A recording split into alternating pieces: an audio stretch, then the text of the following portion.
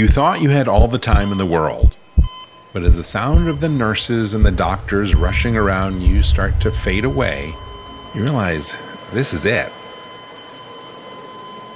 It wasn't meant to end like this, but it's okay, you think to yourself as the white light appears in that long tunnel.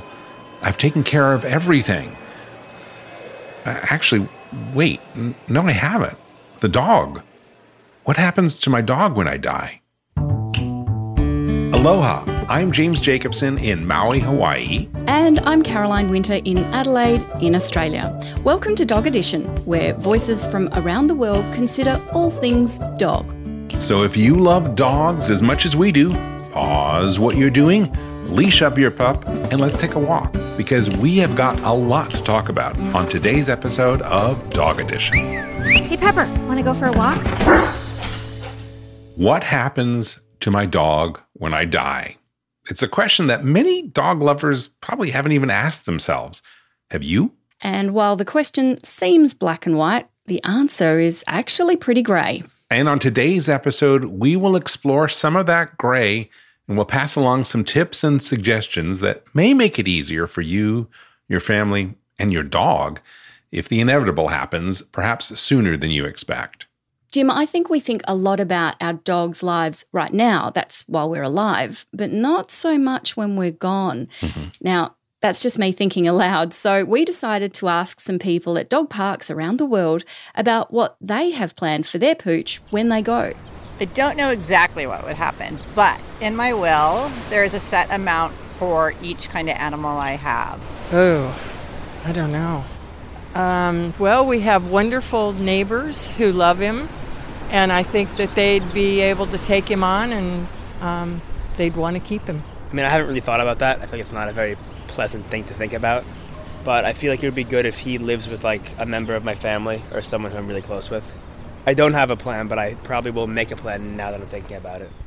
That is a pretty mixed bag, Caro, and the notion that your family or friends will probably look after your dog when he's gone is nice and all that, but how do you actually know that's going to happen?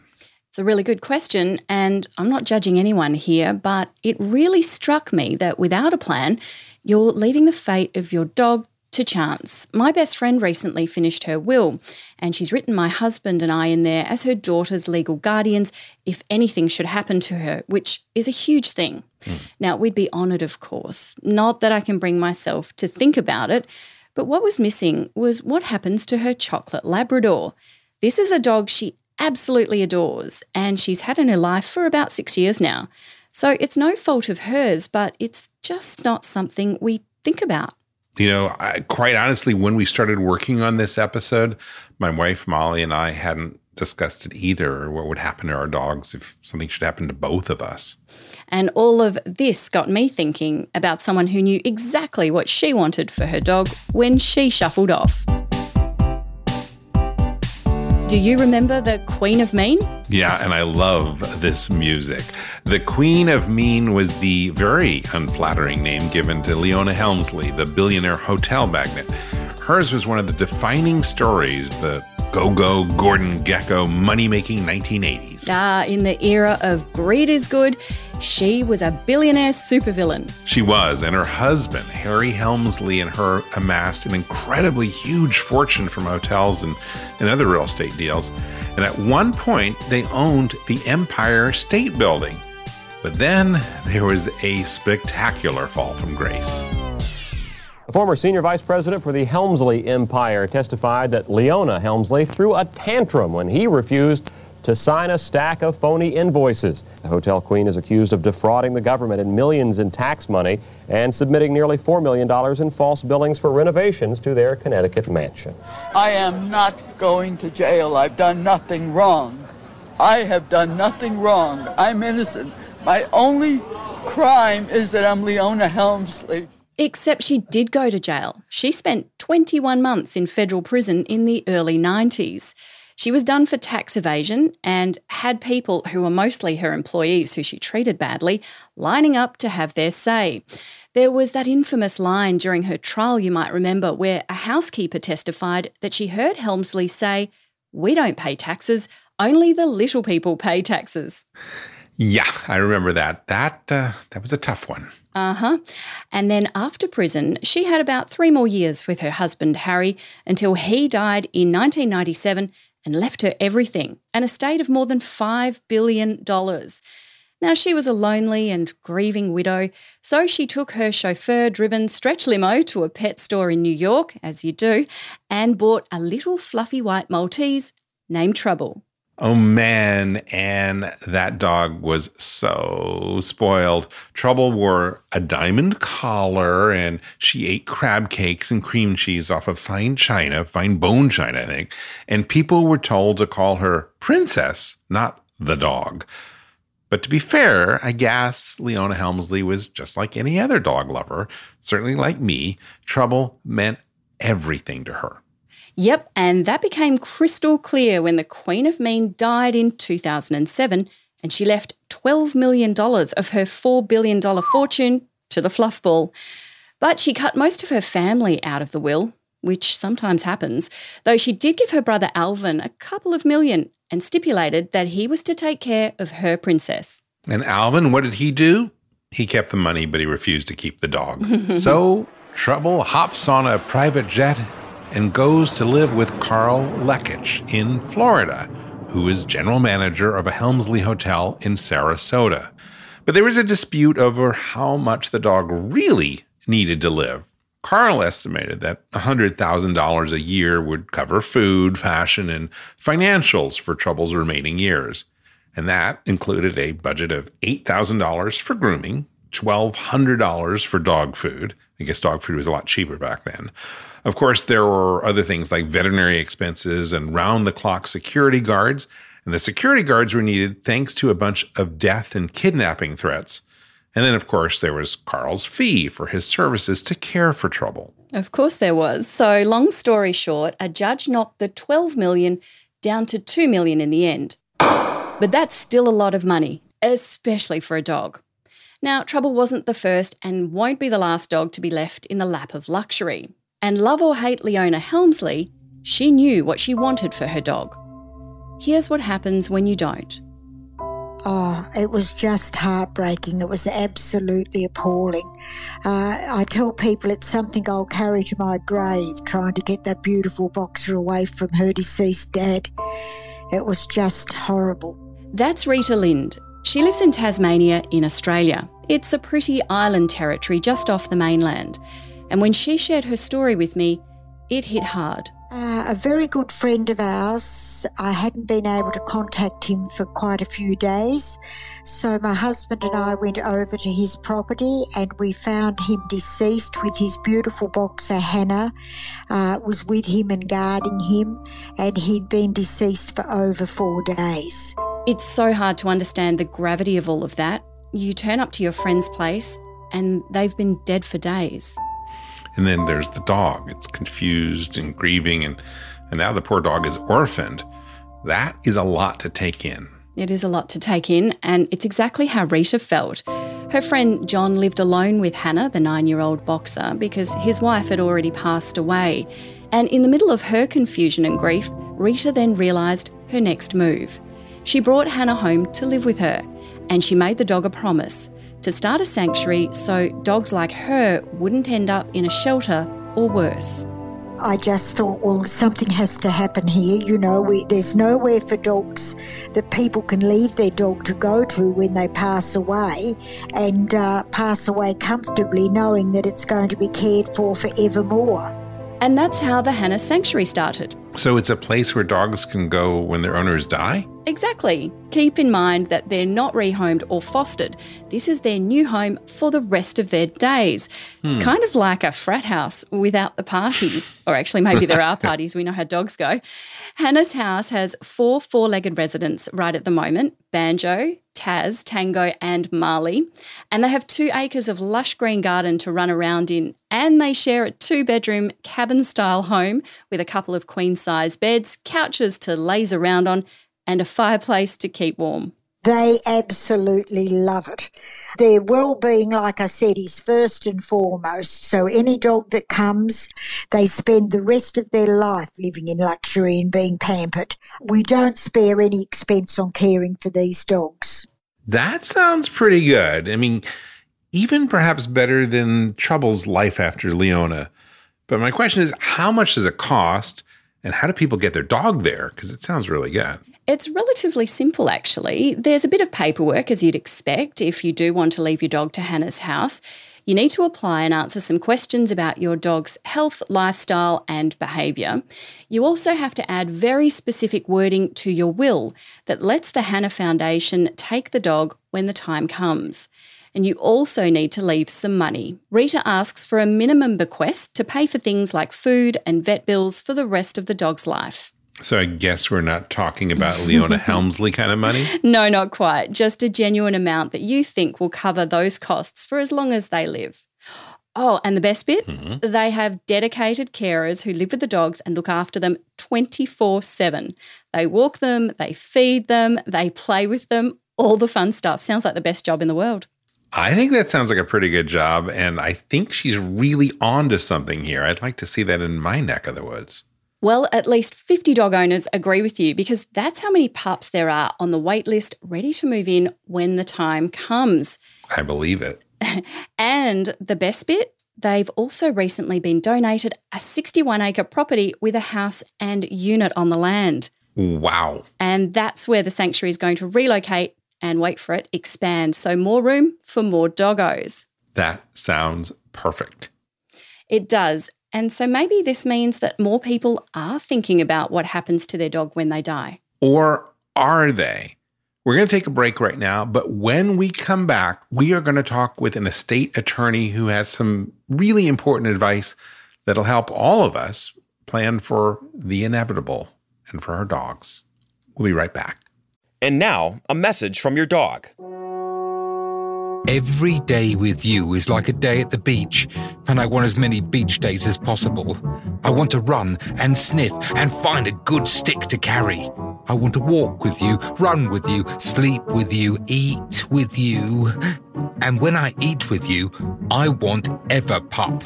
It infuses any food you give me with health and life and vibrancy. I can feel it.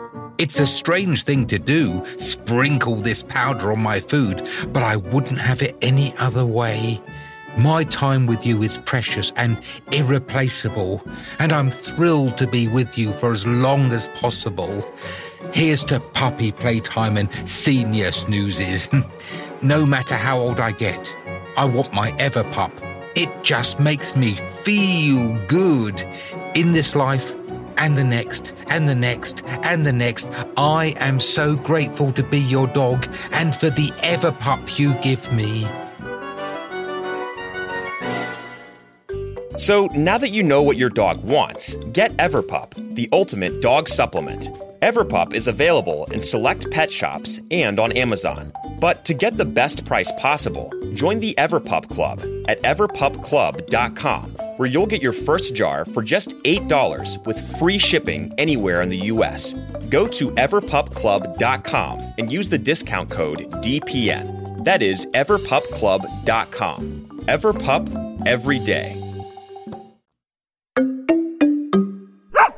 Welcome back to Dog Edition.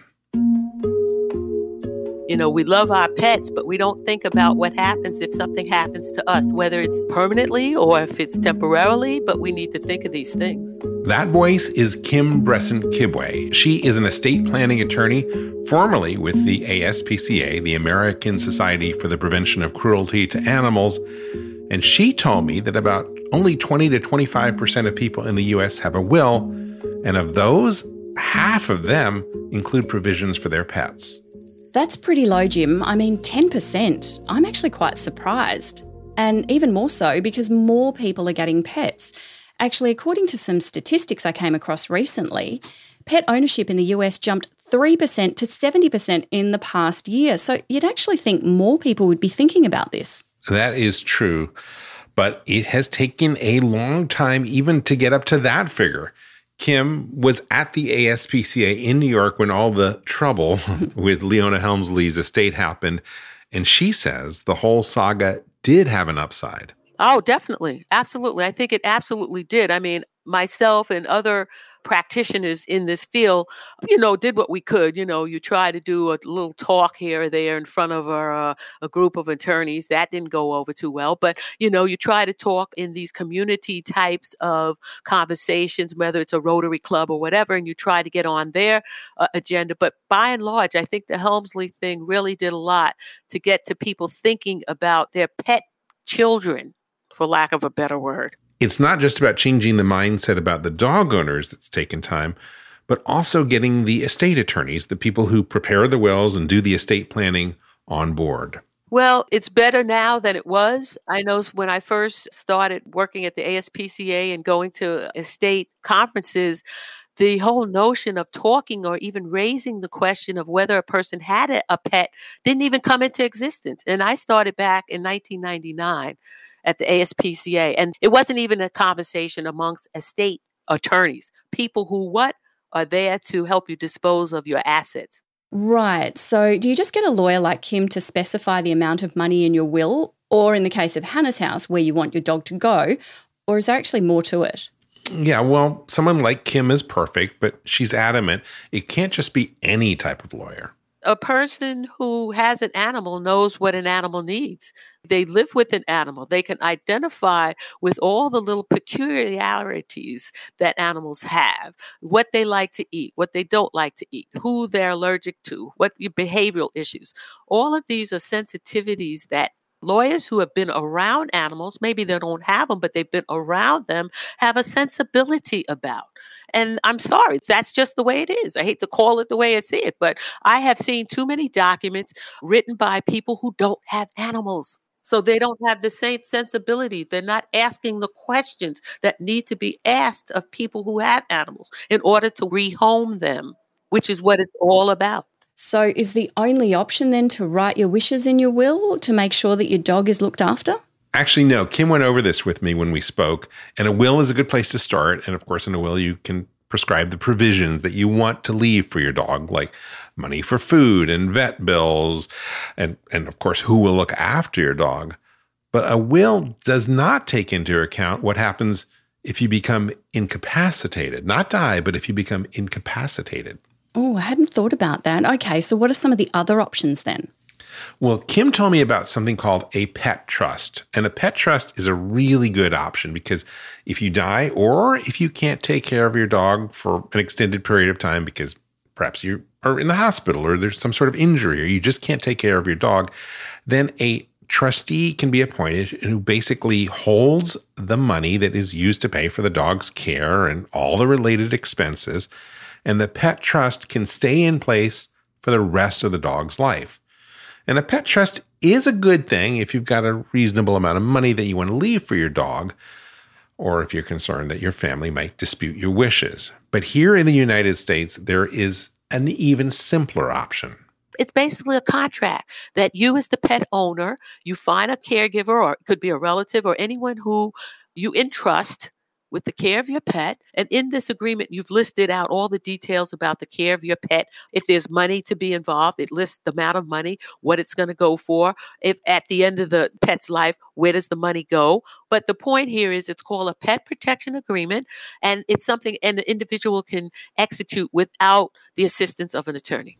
Now, I hadn't heard of a pet protection agreement, and it sounds like an incredibly good option, especially because, lawyer fees can be pretty pricey if you do the traditional agreements and contracts. I like the idea of just going online and downloading a form and filling it out. Yeah, that's a great option. And it seems then that there are actually a lot of options out there. Mm-hmm. But at the center of it all, it's really about thinking ahead, figuring out what your dog will need when you're not around, even if it is diamond collars and crab cakes, and then choosing how you want to do it. But what if you've made your decision and not everyone's on board?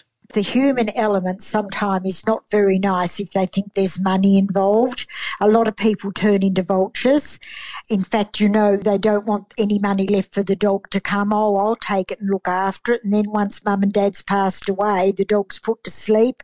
I hear all these heartbreaking stories all the time.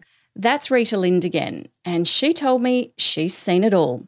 So you really need to have this stuff watertight, right? Otherwise, it can go to pot. Working on this story, much like you, Jim, has given me a kick up the butt, to be honest, because my husband and I haven't thought for a second what might happen to Harvey if something should happen to us first. We've assumed a whole lot, though, like we won't go first. But if we did, one of our parents, I suppose, would take him, or maybe my sister-in-law. But that's so presumptuous, and we haven't even asked them. Exactly, and that's the clincher, and that's why communication is so important. I only say that whoever you have entrusted with the care of your pet, make sure that they are on the same page with you and you both understand that this is a lifetime commitment, or if it's a fostering commitment, that's okay too. But what kills me, people assume that somebody wants to take care of their pet. You don't know that. So you want to be very clear about that conversation that you have with them.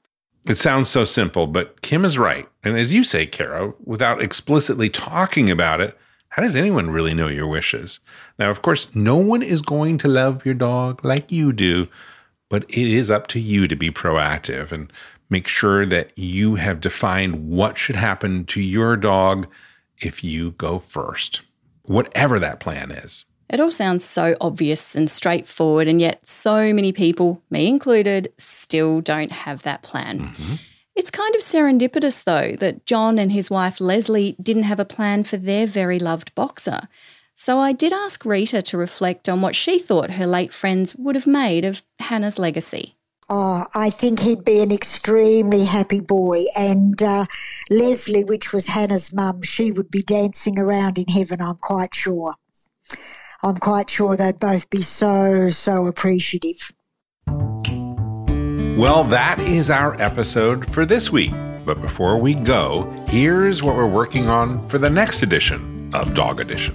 Barbecues, bins and butts. Why your dog can't keep its nose away. The sense of smell that a dog has is to the order of thousands of times better than a person. You know, a male dog is going to be able to smell a female dog in heat several blocks, if not, a mile away. Why is your dog's nose a superpower? That's on the next episode of Dog Edition.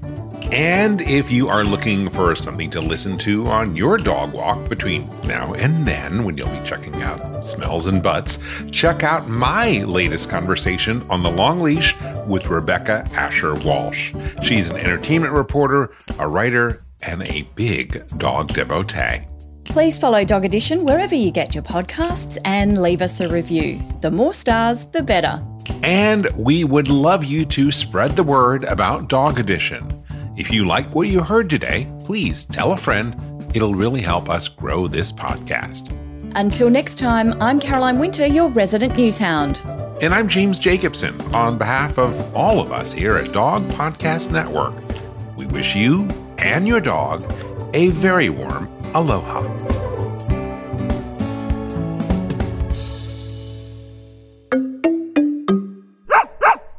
Is artificial intelligence going to change veterinary medicine? Well, it already has. Right now, on Dog Cancer Answers, we're speaking with Dr. Kelly Deal of Morris Animal Foundation about how AI is impacting veterinary research and the practice of medicine itself. That's on Dog Cancer Answers. Get it wherever you get your podcasts or at dogcancer.com/podcast.